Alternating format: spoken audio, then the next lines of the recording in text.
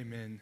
God is our salvation, our rock and our fortress that we can cry out to. Let us now go to our God in prayer. Please be seated.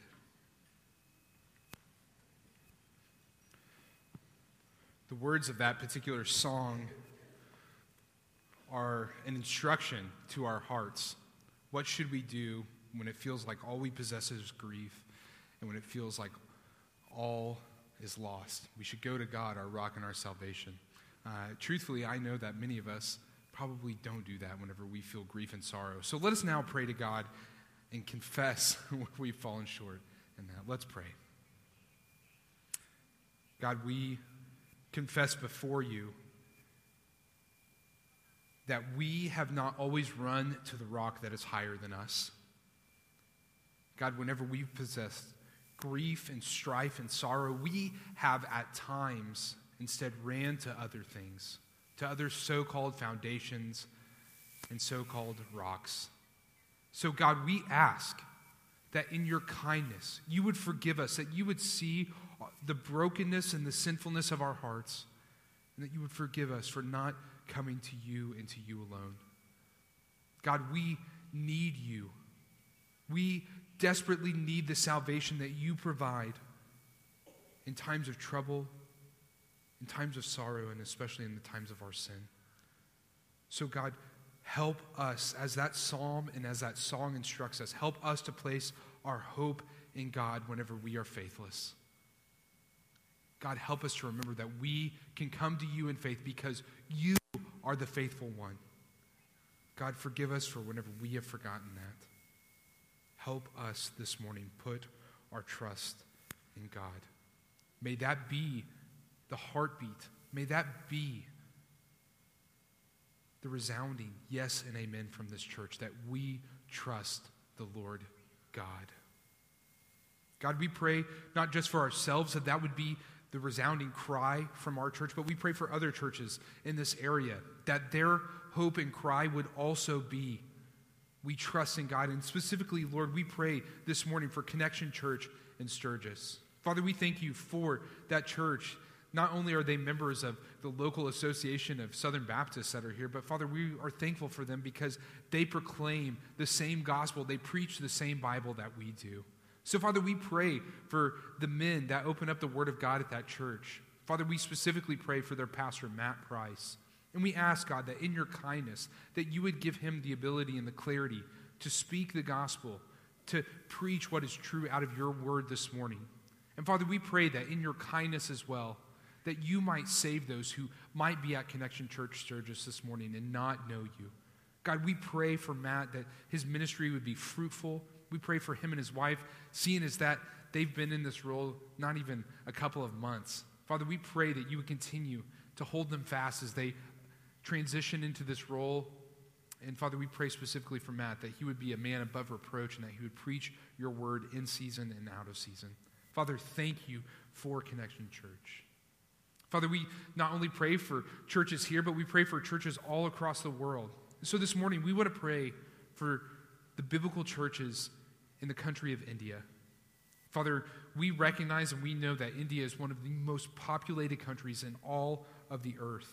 It's on pace in 10 years even to be the most populated country in the whole world. God, with more and more people there, we know that the gospel need is great.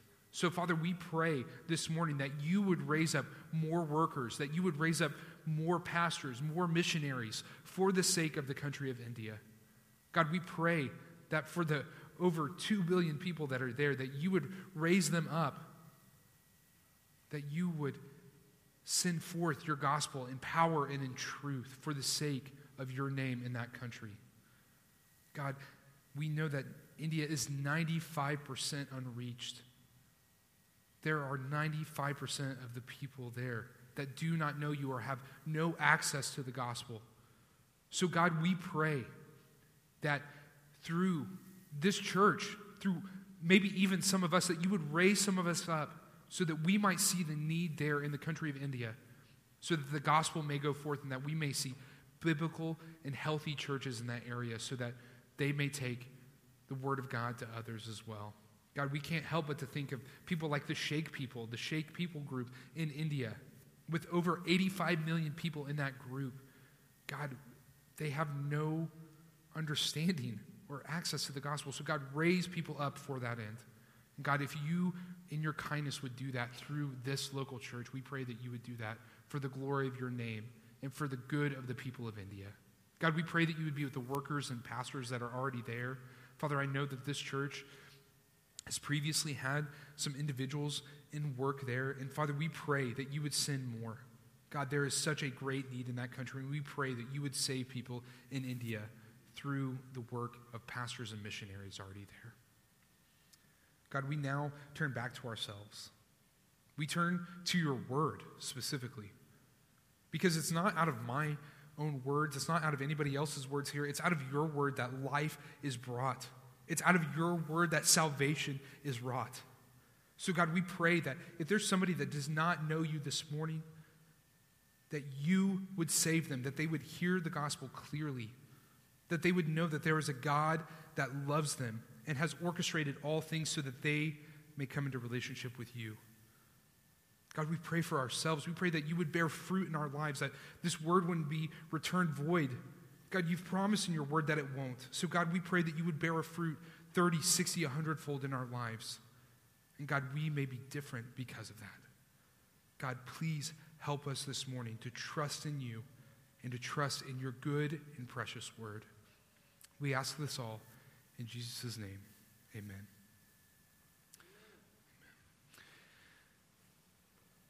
So, I'm loving this book of Esther, and one of the things that, as I was preparing for the sermon this morning, that I was thinking about was, have you guys ever seen something that you now can't unsee? Or maybe you've heard something like in a song, and somebody said, doesn't it sound like he's saying this? And now you can't unhear whatever that person said. For example, if you were to look at something like the FedEx logo, the purple and orange letters on that, have you ever noticed how between the E and the X, it forms an arrow? Have you guys ever seen that? Anybody here? No? Okay. Perhaps you guys have noticed how the collar on the woman from Wendy's, it actually spells out mom in her collar. And one of the reasons that Wendy's did that was because they wanted to make a more welcoming environment and to create a positive mental image for those who might frequent Wendy's. Perhaps maybe some of the older generation might understand this. On some vinyls back in the day, you could play them backwards, and some bands would have some secret hidden messages. Maybe some of you were kept from those vinyls by your parents, who knows? But you probably know what I'm talking about, right?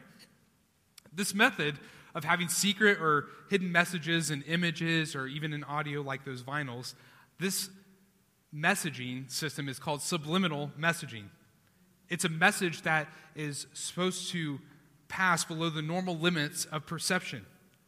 They're essentially inaudible to the conscious mind, but audible to the unconscious, which I don't know how that works, but they're audible to this unconscious or deeper mind. The goal in all of this subliminal messaging is to persuade you as the consumer, to unconsciously persuade you that if you were to ever need a burger, that you would think about Wendy and how she's so sweet because she reminds you of your mother, and you go get a burger from Wendy's because of that. Basically, if you were ever to think about needing a product, they've already unconsciously influenced you so much that you can say, oh, that's where I'm going to go. I'm going to go to Wendy's, or I'm going to go to FedEx to ship my products. In many ways, the book of Esther, it functions in this same way. The author's aim in the recording of this book is to get you to see the hidden or subliminal message that's woven throughout the book. I don't think I'm going to be spoiling this book for anybody, but spoiler alert for everybody that's in here. God's name isn't mentioned once in this whole book, and I know we've talked about that already.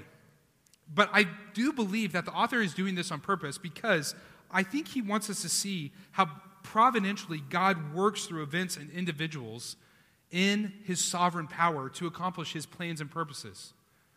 The author's goal is to help you see that God is behind everything, whether he writes out his name or not. While if you read this book, it seems so clear and it seems so obvious that the hidden message method is working. Truthfully, it's really frustrating as you try to prepare and preach a sermon. The author, he hides its intention so well that there are different and faithful interpretations about what characters' motives or about what their statements mean. Truthfully, I felt like I was so familiar with Esther 4. This is the hallmark passage of Esther. I felt like I was so familiar with it, and then I started reading 5 or 6 commentaries, and then all of a sudden I was like, I have no idea what I'm going to say or what I'm going to preach. But I felt like I've learned more within this book in this last week than I did in my 5 years of seminary that are getting ready to end here soon. So before we get in this message this morning, I want to plead with you, 1, to have patience with me, but 2, I want to plead with you to read this chapter and to look out for things and to understand some things that maybe you have never heard before. I want us to read this passage, and I want us to hear this sermon with an open heart and an open mind. Perhaps you will learn something new this morning like I did this week.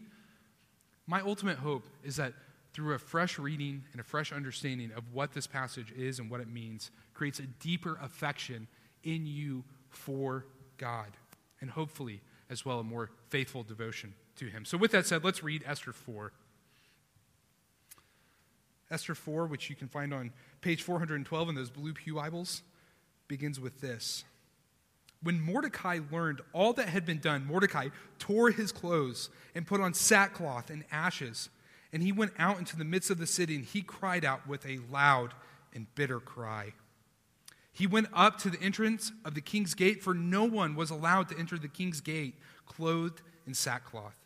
And in every province, wherever the king's command and his decree reached, there was great mourning among the Jews, with fasting and weeping and lamenting, and many of them lay in sackcloth and ashes. When Esther's young women and her eunuchs came and told her, the queen was deeply distressed. She sent garments to clothe Mordecai so that he might take off his sackcloth, but he would not accept them. Then Esther called for Hathach, one of the king's eunuchs who had been appointed to attend her, and ordered him to go to Mordecai to learn what this was and why it was. Hathach went out to Mordecai in the open square of the city in front of the king's gate, and Mordecai told him all that had happened to him, and the exact sum of money that Haman had promised to pay into the king's treasuries for the destruction of the Jews.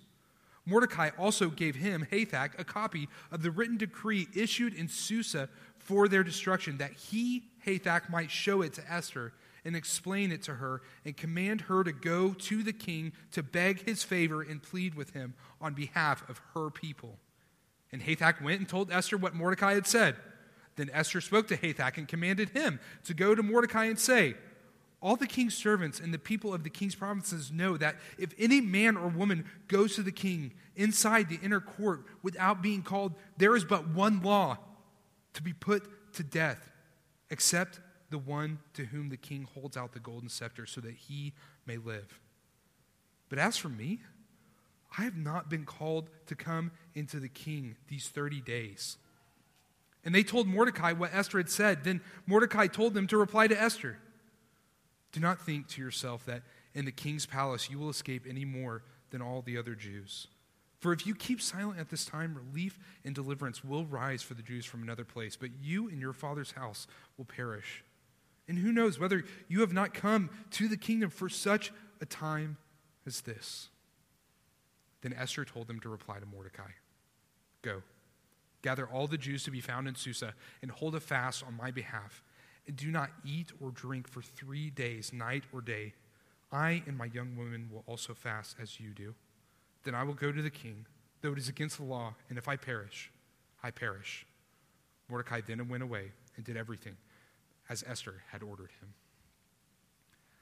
This is a tense passage, truthfully. There's a lot of tense emotions within it, but I want to get right into the main idea because this is the typical thing that I do. I think the thing that we're supposed to walk away with, the conclusion that we are supposed to have from this passage is this. Trusting in God and obedience to him is always rooted in the purpose of God's glory. Again, that main idea is this. Trusting in God and obedience to him is always rooted in the purpose of God's glory.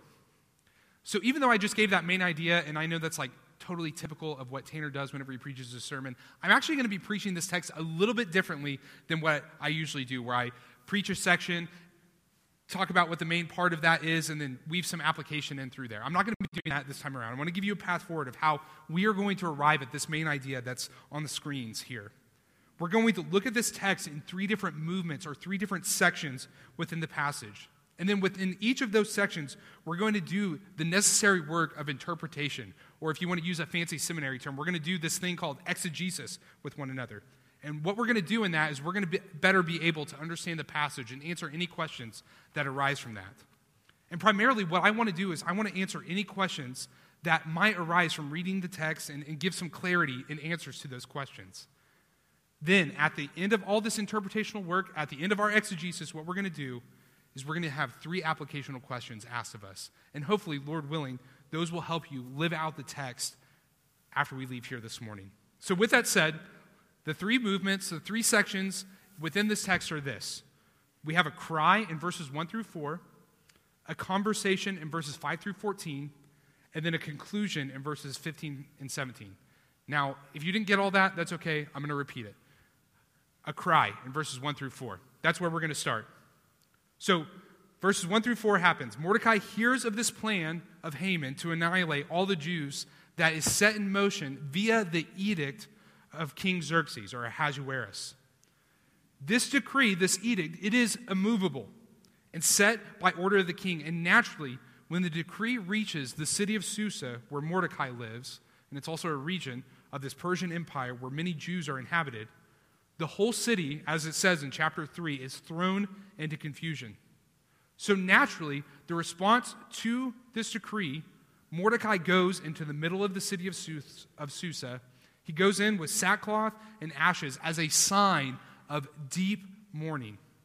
And from the middle of the city, he makes it through the city and goes up to the king's gate. But he cannot go any farther than the king's gate because the author tells us, he informs us and lets us know that no one is allowed to enter through the king's gate that is clothed in sackcloth. Now, it's not necessarily expressly told why nobody can go through the king's gate if they're dressed in sackcloth, but I have to imagine that given King Xerxes or Ahasuerus' proclivity at this point to outer beauty, I mean, think about all the hoops that he made these women jump through in order for him to find a wife after Vashti. Given his proclivity for external beauty, it's more than likely because sackcloth is just unbecoming to him, and he doesn't want that within his palace. Another thing to note is that given the details of verse 3 of the larger scope of many Jews, wherever that decree was reached, of the great mourning of the Jews in all provinces in the response to this edict and to this decree, there is a strong likelihood that Mordecai is not alone in Susa whenever he goes up to the king's gate to cry aloud in verse 2. He is probably not by himself. Some commentators have estimated that there were potentially thousands of Jews with him mourning at that gate in sackcloth and in ash in the city of Susa. And naturally, this great crowd of mourners would have been really, really noticeable. I mean, think about if all of us at one point in time just raised up a cry, and not like an excited cry, but we all just wailed because we were so upset and so confused about what was going on. That would have been really noticeable, which makes sense, right? Why the young women and the eunuchs that served Esther told her about it and reported it to her. And this loud wailing is likely why we find in verse 4 that Esther responds so unbelievably quickly to her uncle by attempting to give him normal clothes. One guy weeping at the king's gate, not that big of a deal. If I got up here and started crying in front of you, it'd be weird, don't get me wrong, but it wouldn't be as noticeable as if all of us were crying about one particular thing together, right? That would be really, really noticeable. It would cause pandemonium, especially in front of the king's gate and for the king's court. Given all the details here in verses 1 through 4, there are really two questions I think that have arisen as we look at those details. The first question I want to ask, and I hope to answer, is this. Why is Esther so distressed by this mourning, and why does she give clothes to Mordecai, or tries to give clothes to Mordecai? One suggestion is perhaps she wants Mordecai to be allowed entrance into the king's gate, so give him normal clothes so he can plead the Jews' case to King Xerxes or to Ahasuerus. But in order for him to plead their case, what does he have to do? He needs to look proper. He needs to get out of that sackcloth and ashes in order to do that. Given Mordecai's refusal of the clothes, her distress in that quick response, that doesn't seem likely. The other suggestion is that perhaps Esther wanted to cover up this Jewish mourning by having Mordecai clothed first. If you couldn't tell already, Mordecai is a central figure within this whole book. And more than likely, he is a likely leader of many Jews within the city of Susa. But in order to cover up this mourning and to cover up this distress that's going on because of this mourning and this cry and this lament, Esther rushes to get him clothes because I think she perhaps maybe thinks that if I get him clothes, then everybody else will stop doing it and he'll return back to normal. Everything will be normal. But I think one of the things that we need to consider is, why would Esther want to cover up this mourning? Would it be potentially because she did not want to be revealed as Jewish and to be potentially identified with this people? At this point in the story, this is what the linchpin question is. Who really is Esther? What kind of person is she? What is her character like? If you think about it, in the first 3 chapters, she's kind of been just there, been told what to do, and just does things. She doesn't really even say a word until this chapter that we got in today. So one of the questions that's kind of holding the tension for us as we read through this passage is, what kind of person is she? What kind of character does she have? We already know about Mordecai, right? Mordecai is painted by the preceding story. He's flawed, certainly, but he is a proud Jew. And more than likely, as I stated earlier, he's a leader of the Jewish community there in Susa. Esther perhaps knew full well that if she could get her uncle covered back up and stopped crying, the other Jews would follow him. And that eventually her Jewish identity would be remained hidden. And then she would just kind of sweep everything under the rug, if you will. To be honest, the motive for her distress, it's not really identified. It's unknown. It could be that really she just wanted to help her uncle. I think that's clear. They've had a great relationship up to this point, so maybe she just wanted to help him.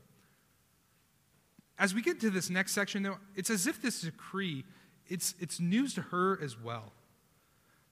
But I have to wonder, her distress in conjunction with her quick response to go get Mordecai clothes, I think it does beg the question, if Esther is really ashamed of her identity and the heritage that she has with the covenant people of God being a Jew. I think that we have to ask that question. I think that's a very viable option. The second question I believe that this section shows us is, I think it needs to be asked, but do you guys notice that there's something missing in the response of the Jews to this decree? Have you guys noticed that? Look at verse 1 with me. Verse 1. Mordecai tears his clothes, puts on sackcloth and ashes, and cried a loud, bitter cry. Okay? Verse 3. The other Jews, likely including Mordecai, mourn, fast, weep, lament, and many lay in sackcloth and ashes. Not to get too ahead of ourselves, but I want us to look at verse 16. Verse 16 really quickly. Go gather all the Jews to be found in Susa and hold a fast on my behalf and do not eat or drink for 3 days, night or day. I and my young women will also fast as you do. Do you guys notice anything missing in the response of all the Jews within this passage? Do you notice the major thing that often the people of God should and probably would do in a time of impending calamity? Do you guys see this? Not once, not a single time is prayer ever mentioned in this whole chapter. There's mourning, there's weeping, there's fasting, there's lamenting, there's all these different things, but not once is prayer ever mentioned. Why is this? Shouldn't prayer be the natural response of the people of God whenever they're in a situation like this? I mean, shouldn't we not eliminate any sort of acknowledgement to God or anything like that? I think the author knows exactly what he's doing. The author, I think, goes at length to not only mention God at all, but to eliminate any acknowledgement of the Lord by these characters, by these people that are in exile in Susa. Why would the author do this? Why would he go at such great lengths to not just eliminate God, but to eliminate any correspondence by God? I mean, we have chock full passages where the author is crying out to God, but there seems to be no response by God. We have that in the psalm that we sang this morning, right? Why would he do this? I don't want to leave us on a cliffhanger, so I'm really sorry about this, but we're going to answer that question a little bit later in the sermon and in the story, okay? So bear with me. Let's move on to the next movement, the next section, which is a conversation in verses 5 through 14. So verses 5 through 14, this next section records the conversation and correspondence between Esther and Mordecai. Likely not wanting to be identified as Jewish, as she was instructed in chapter 2 by Mordecai. Mordecai said, hey, hide your Jewish identity. Esther uses one of the king's eunuchs, Hathach, that she can trust to communicate with Mordecai. Esther specifically wants to know what this is, what Mordecai is doing, and why he is doing this. What this is and why this is. So Hathach goes to Mordecai, and Mordecai tells Hathach everything that's happened to him in chapter 3 in detail. Mordecai tells her of Haman's response to himself when he did not bow down to Haman in chapter 3. He tells him what Haman has plotted in the end goal in the accomplishment of trying to destroy all of the Jews and to annihilate all of them, and what Haman is willing to pay in light of that destruction as well. He gives her a copy of this decree so that she can see that the king's signet, his seal, is on this, so that it'd be verifiable to her. And then he also commands her, in verse 8, if you can see this, verse 8, he commands her to explain it to her, and then he commands her, Mordecai commands Esther, to go to the king to beg his favor and plead with him on behalf of her people. Esther is informed of all these things by Hathach, and Esther responds in verse 11 with this: all the king's servants and the people of the king's provinces know that if any man or woman goes to the king inside the inner court without being called, there is but one law, to be put to death, except the one to whom the king holds out the golden scepter so that he may live. But as for me, I've not been called to come into the king these 30 days. So given all that Mordecai just told her, everything that's been going on, this impending doom and destruction that's getting ready to happen for all of the Jewish people, Esther responds with that in verse 11. I think her response is quite interesting, and we're going to get to that in a moment. But Hathach, poor guy, he's basically acting as a courier between Mordecai and Esther, going back and forth, back and forth. So Hathach tells Mordecai what Esther said to him, and Mordecai replies to Esther through Hathach with these famous words in verses 13 and 14. Then Mordecai told them to reply to Esther, do not think to yourself that in the king's palace you will escape any more than all the other Jews. For if you keep silent at this time, relief and deliverance will rise from the Jews from another place, but you and your father's house will perish. And who knows whether you have not come to the kingdom for such a time as this. There's a lot of responses going on here, and I want us to critically look at a few things within this response of both Esther and Mordecai. I think the first thing that we should notice, as I alluded to earlier, is Esther's curious response. It's curious, I think, for a couple of reasons. First, we've clearly seen up to this point, what is the response of many of the Jews once they hear about this decree? It's mourning, it's weeping, it's lamenting, it's putting on sackcloth and ashes. Esther, she doesn't do any of those things. Now, maybe in an effort to continue to hide her identity as she was instructed, she does not respond like the other Jews. And I think that would be understandable. However, some other commentators, and I think this is somewhat compelling, they argue that perhaps she has been so ingrained into the life of being this wife of this Persian king and being this Persian queen herself, that she herself is ultimately having an identity crisis. And she's having to make the conscious decision of whether or not she is really a part of this king's court or a part of the people of God. I think this is a really, really compelling argument for why Esther responds the way that she does, especially given how she tells Mordecai she can only go to the king if he requests her. While this protocol for Esther to be able to go to the king only if he requests her, that is true. There's historical documentation that shows that this is a practice of the Persians at this time, that they can only go to the king if they are requested. However, there's also historical documentation within Persian history as well that people can request to go to the king. They can ask one of the king's eunuchs, one of his representatives, to ask them on behalf if they can grant an audience with the king.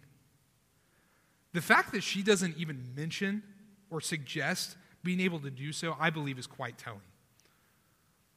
I'm not necessarily saying that she's disavowing her Jewish identity and she's acting as an apostate. I'm not saying that at all, okay? Likely, I think what's true here and why her response is as such is because she's scared. I think if any of us were in the same kind of situation that she was in or any sort of predicament like that, where we were told you need to hide the fact that you need to be a Christian and all Christians are going to die, but you've been told to hide the fact that you're a Christian, I think you'd be really scared, right? And I think we can sympathize with her in this way. And I think Mordecai knows that Esther is scared. I think that's why he replies to her in the way that he does in verses 13 and 14. And I want us to look really quickly at that response of Mordecai in verses 13 and 14. First, some commentators have suggested in verses 13 and 14 that Mordecai is giving a veiled threat to Esther when he says things like, and now I'm going to read it in a different tone than how I have been read it. Do not think to yourself that in the king's palace you will escape more than all the other Jews. Or perhaps he's saying it like this: for if you keep silent at this time, you and your father's house will perish. That's one way people say that Mordecai is responding to her with this kind of veiled threat. I think that interpretation of those verses, I think it's dubious at best, and it makes Esther look like a passive voice in the rest of the story, like she's just some sort of pawn for Mordecai. But we're going to find out in the next few weeks that Esther is really not that way at all. I do not believe that telling a woman, in general, within this passage, who's also probably likely very, very scared, and telling her, if you don't do exactly what I say, you're going to die. I don't think that's going to be helpful to a woman that's already scared and fearing for her life. I don't think it's going to produce the ends that Mordecai is wanting for her to go on behalf of her people. Telling a scared person threats probably is not going to be helpful.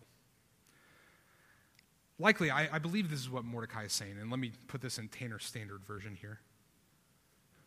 Because you are Jewish, that reality will be found out, and you will likely die like the rest of your Jewish brethren.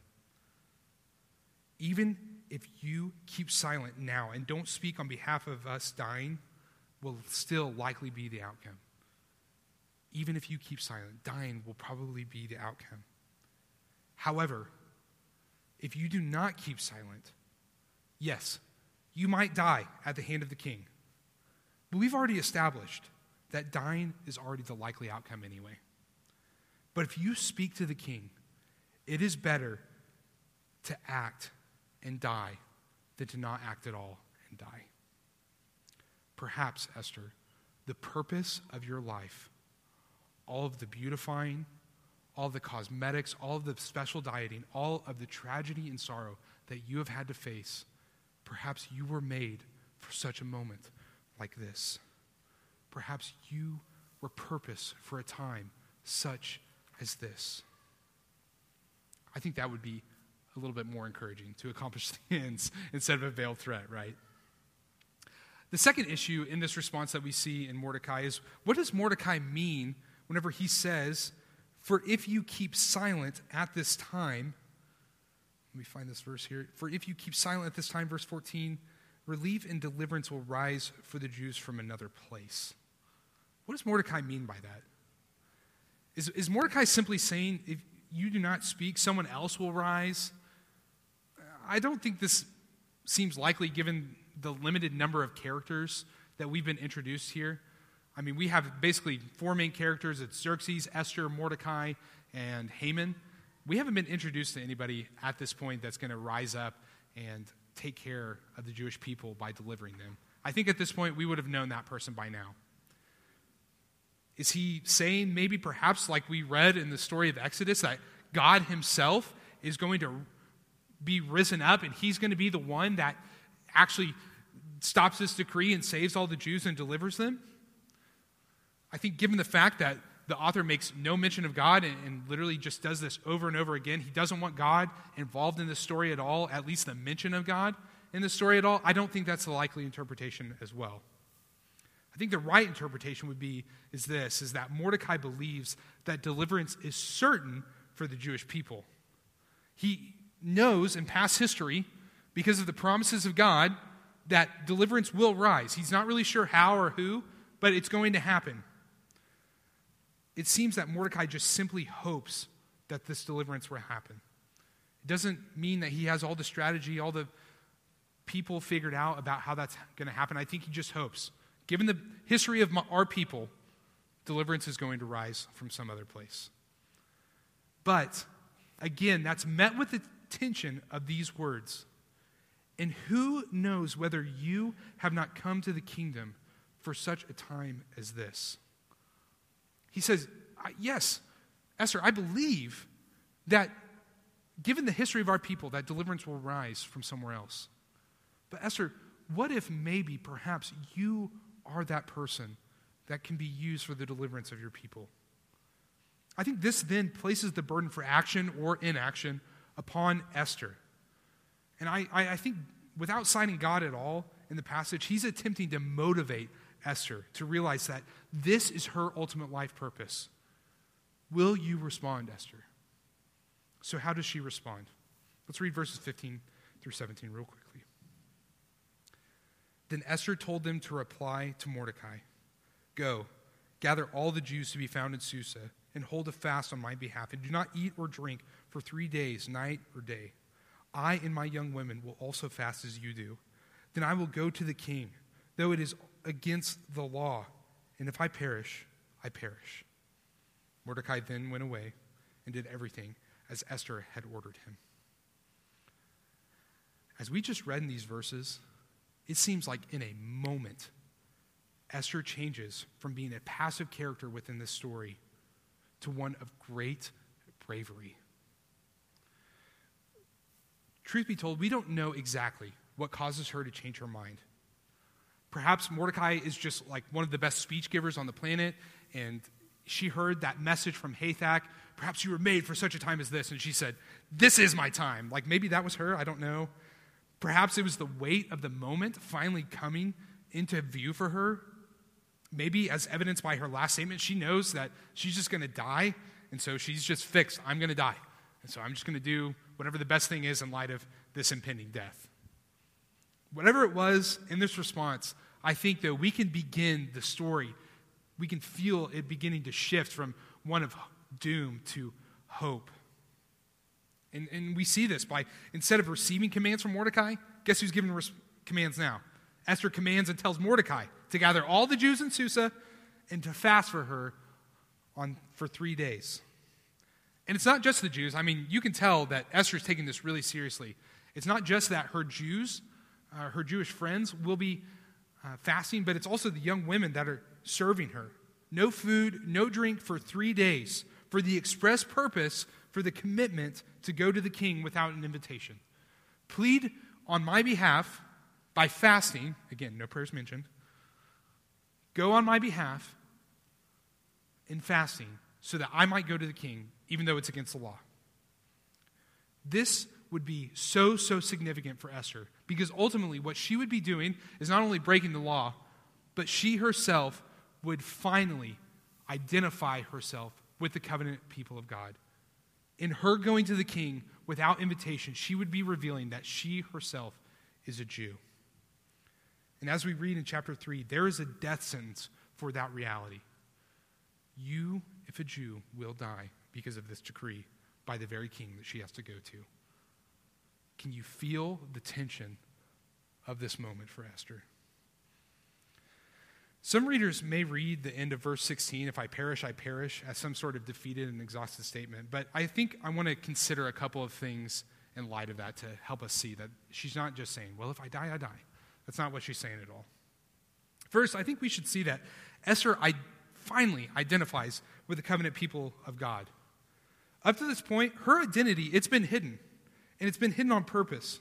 And as we read in the last section, she does not necessarily seem eager to change that reality, to change the fact that she identifies with the people of God. But now, in an unbelievable statement of bravery, she identifies herself within this community by doing what? By calling for a fast on her behalf, and that she and her young women will also fast as well. I want to suggest that the light bulb comes on for Esther because of this second observation that we find in her response, which is this. Why is there still no prayer mentioned? Are you guys frustrated by this? Why is there no prayer at all mentioned in this? One commentator said on this point, it's almost frustrating how much it seems that God is just written off in this whole story. And it's especially true here in this moment. If we think about at any point in this whole book, whenever God should show up, or like the mention of his name, or prayer, or something that's really spiritual should show up, it should be at this point, but nothing, just radio silence. But what I wanted to suggest is that the author knows exactly what he's doing, as I proposed at the beginning. And I want to show you why. So if you can, turn with me to Joel chapter 2. You're going to want to keep your finger in Esther, but turn with me to Joel chapter 2, which is on page 761 in those blue pew Bibles. Joel chapter 2. And while you're turning there, I'll give you just very brief background. In this prophetic book, Joel the prophet, not Joel our pastor, Joel the prophet is warning the readers of this, in this letter, of this event in history called the Day of the Lord. The Day of the Lord was a time of great anticipation by the people of God, and particularly of the Israelites, because they believed that's when God, on this Day of the Lord, that's when God would judge the nations and restore Israel to her former glory. Yet, as Joel says, God would punish not only those nations who were against the people of God, but also unfaithful Israel as well. And in the middle of this book, as God is speaking through Joel, God speaks about this terrible day. He says, starting in Joel 2, starting in verse 12, he says this, "Yet even now, declares the Lord, return to me with all your heart, with fasting, with weeping, and with mourning, and rend your hearts, not your garments. Return to the Lord your God, for he is gracious and merciful, slow to anger, and abounding in steadfast love, and he relents over disaster.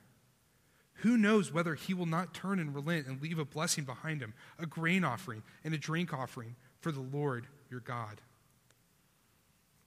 That sounds kind of familiar, doesn't it? Do you guys notice that? Joel says, return to me with all your heart, with fasting, with weeping, and with mourning. Esther 4:3. You're going to want to turn back there. Esther 4:3. "And in every province, wherever the king's man and his decree reached, there was great mourning among the Jews, with fasting and weeping and lamenting." Joel 2:14. "Who knows whether he will not turn and relent and leave a blessing behind him, a grain offering and a drink offering for the Lord your God." Esther 4:14. "And who knows whether or not you have come to the kingdom for such a time as this." What I want to suggest is that the reality of what this decree declares, which is to destroy all of the Jews, I believe that it might have been seen as a potential sign as the day of the Lord to all of the Jews there in that region. The theologian John Calvin actually commented on his Institutes of Christian Religion whenever he's talking about the act of fasting. John Calvin believes that this is actually the reason why they are fasting, because they believe that this day of the Lord is happening, and they want to make God relent because he's gracious, abounding in steadfast love. This decree and the impending doom of the day of the Lord not only hit Mordecai and the Jewish community there in Susa, but what I want to suggest, I think it hit Esther as well. So what does Esther do in light of this potential day of the Lord? She joins in with Israel. She joins in with the Jews to repent by fasting, by returning to the Lord. She trusts and obeys God. I believe that Esther understood what I proposed at the beginning of this sermon.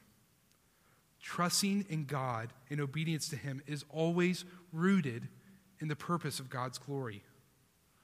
While God is never mentioned, Esther could know that the purposes of God might be working out within this time. And she trusts and obeys God in light of that. She trusts him by saying, if I die, I'll go to the king and act. She obeys him by knowing God's word in Joel chapter 2 and saying, I will fast, I will mourn, I will weep, perhaps for the sake that God may relent from this disaster. Esther could trust in God, whether it was in life or in death, that her obedience will glorify God. And God's glory, it mattered significantly more. God's glory mattered significantly more than the glory of the temporary crown that she was wearing. It was worth losing her life over. God's glory was worth losing her life over. So in light of us walking through this passage and looking at all these different things, I want to ask us 3 applicational questions. And I would just suggest perhaps maybe after the service today, around the lunch table, wherever that may be, or during your life groups this week, I would use these questions as discussion points for your time. My first question is, which I want to specifically ask to our friends here who may not consider themselves Christian. I want to ask you this first question. Do you see the subliminal message? Do you see the subliminal message? Friend, what do you make of an event in a story like this that we just read? I'm sure in the hands of many modern readers, this author of Esther would have been considered agnostic at best. No mention of God, but maybe there's a hint of God in their motives. Who knows? They seemingly write God out of the whole picture.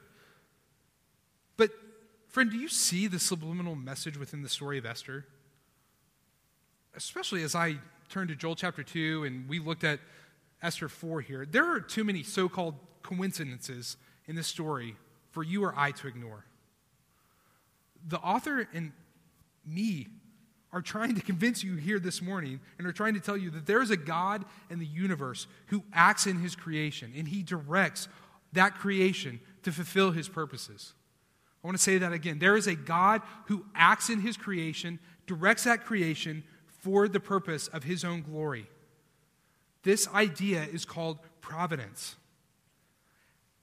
It's not simply because Queen Vashti made Xerxes really upset that Esther becomes queen. That's not simply that. It's not only Haman's seeming hatred of the Jews that this decree is sent out. God works through events and people to accomplish his purpose. Friend, you might be here this morning, and at a surface level, you might be here this morning because a friend invited you, or kids or teenagers. You might be here because your parents dragged you here, and you don't want to be here this morning. But I want you to think with me just a little bit deeper, perhaps for a moment. Perhaps God orchestrated the things in your life to bring you to this moment so that you might trust in God and that you may return to him and you may repent. Perhaps you were made for such a time as this. God works like this all of the time. He takes seemingly meaningless things, and as you dig a little bit deeper, you see his orchestration and his purposes through those things. I mean, he worked this way through Jesus, right? Jesus, God the Son, would die at the hands of angry men who didn't like what he taught. That's what it was at a surface level. They didn't like what he taught. He claimed himself to be God. I don't like that. I'm going to kill you. So that's what they did. They nailed him to a Roman cross. But God, if we look at it at a deeper level, God, because of his providence and because of his sovereign power, would use this death of Jesus on this Roman cross to accomplish the redemption and the forgiveness and the rescue of sinners just like you and me. Friend, perhaps you were made for such a time as this to hear that message and to believe it. If that might be you this morning and you believe you see God's providence, his purpose for you in your life to come to him in repentance and faith, if that's you this morning, I'm going to be out that door over there by that exit door. Come and find me. I would love to talk to you more. The second question I have for all of us is this: how is your trust in God displayed? Is it displayed by obedience?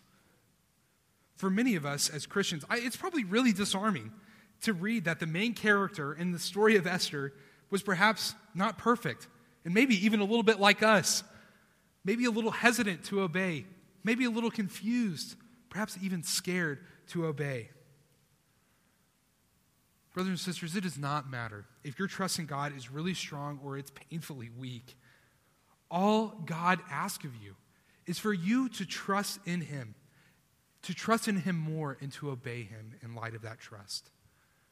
This trusting obedience functions as the sign of the transformative work that goes on in our hearts whenever God saves us from darkness and into light. Do we get this trusting obedience done? Do we get this right all the time? Of course not. I failed at it this week.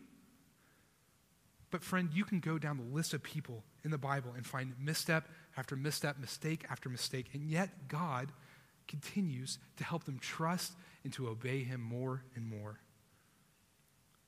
Brothers and sisters, we can take heart that our trusting obedience in the Lord, however great or small, whether it's to save a whole people or maybe it's just you not getting mad at the person that cut you off in traffic. Whatever that obedience might look like for you, perhaps it is being used for his glory. It can be used for his glory as long as you continue to trust and obey him, no matter how big or how small. My final question in light of that is, what motivates your decisions? What motivates your decisions, Christian? Not just simply on big decisions like Esther had, like, am I going to save all these people or not? I'm sure all of us are faced with questions like that every day, right? No. Not big decisions like, where should I go to college? Or who will I marry? Or should I buy this house or not? Or what kind of school do I send my kids to? Or how do I take care of my aging parents? That's not what I'm asking here. How do you make decisions for the seemingly small, everyday, normal decisions that are in your life? Perhaps the ones that you unconsciously make. Largely, in this story, we find no reason or no explicit reason for why Esther ends up deciding to go before the king. If it's out of fear of death, I would have to think that she would have not acted at all. I don't know about you guys, but there's this thing called fight or flight, and I'm definitely a flight.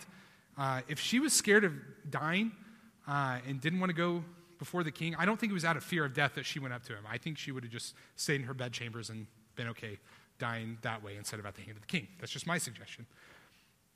If she decided to go before the king because that's what good Jewish people do and she wanted to be a good Jewish person, that would have been just merely out of mere duty and truthfully not any better than the first option. But if she decided to go before King Xerxes because she knew that glorifying God, the King of all kings, was more important and would give more reward than dishonoring an earthly king, and if that was the purpose in her life, then I must believe that she lived with more freedom and with more joy than she had at any point up to her life. Friends, why do we make the decisions that we make? What motivates those decisions? Do you make decisions with God's glory in mind? If you have been saved by God, then he has saved you so that you might exist, that you might live for the purpose of glorifying him. God, in his great glory and happiness, has saved you so that you might find freedom in Jesus' name.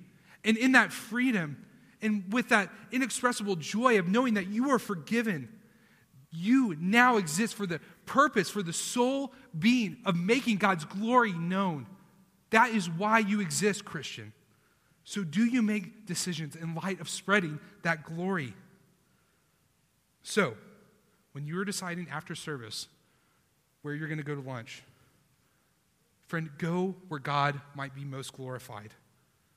When you're trying to determine what things you'll commit to this week, whether it's events or school events or whatever, do the things that God's glory will shine in. When you decide whether to wash your hair or shave your face or do whatever, do the one that God's going to be most glorified in. Have him at the forefront of your mind consciously whenever you make these seemingly small, unconscious decisions. Yes, some of us might have moments that are significant in our lives, like Esther. Perhaps you will be confronted in your workplace about your faith, where maybe you need to deny your faith or hold fast to it. Perhaps, kid at school, you're scared of proclaiming Christ because perhaps you're nervous that somebody might make fun of you. I understand. I understand you're scared. Esther was the same way. But I want you to remember God's glory. It outweighs all those other things. And I pray in those moments we would choose God's glory, whether it's to shave my mustache or not, or to hold our faith up high. Friends, if we do not conscientiously decide every day in seemingly small ways to glorify God, then those bigger, larger decisions about do I glorify God or not, those are going to become all the more difficult. What motivates your decisions? I pray, as you have been purposed for such a time as this, it would be to glorify God.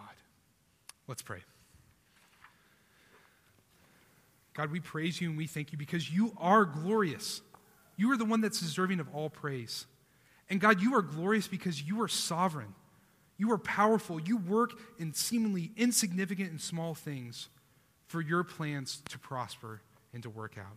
So God, we pray that this week we might glorify you, that we might make you shine in our decisions, that we would remember, whether in darkness, whether in light, whether in suffering, whether in joy, we would remember that you are sovereign over us.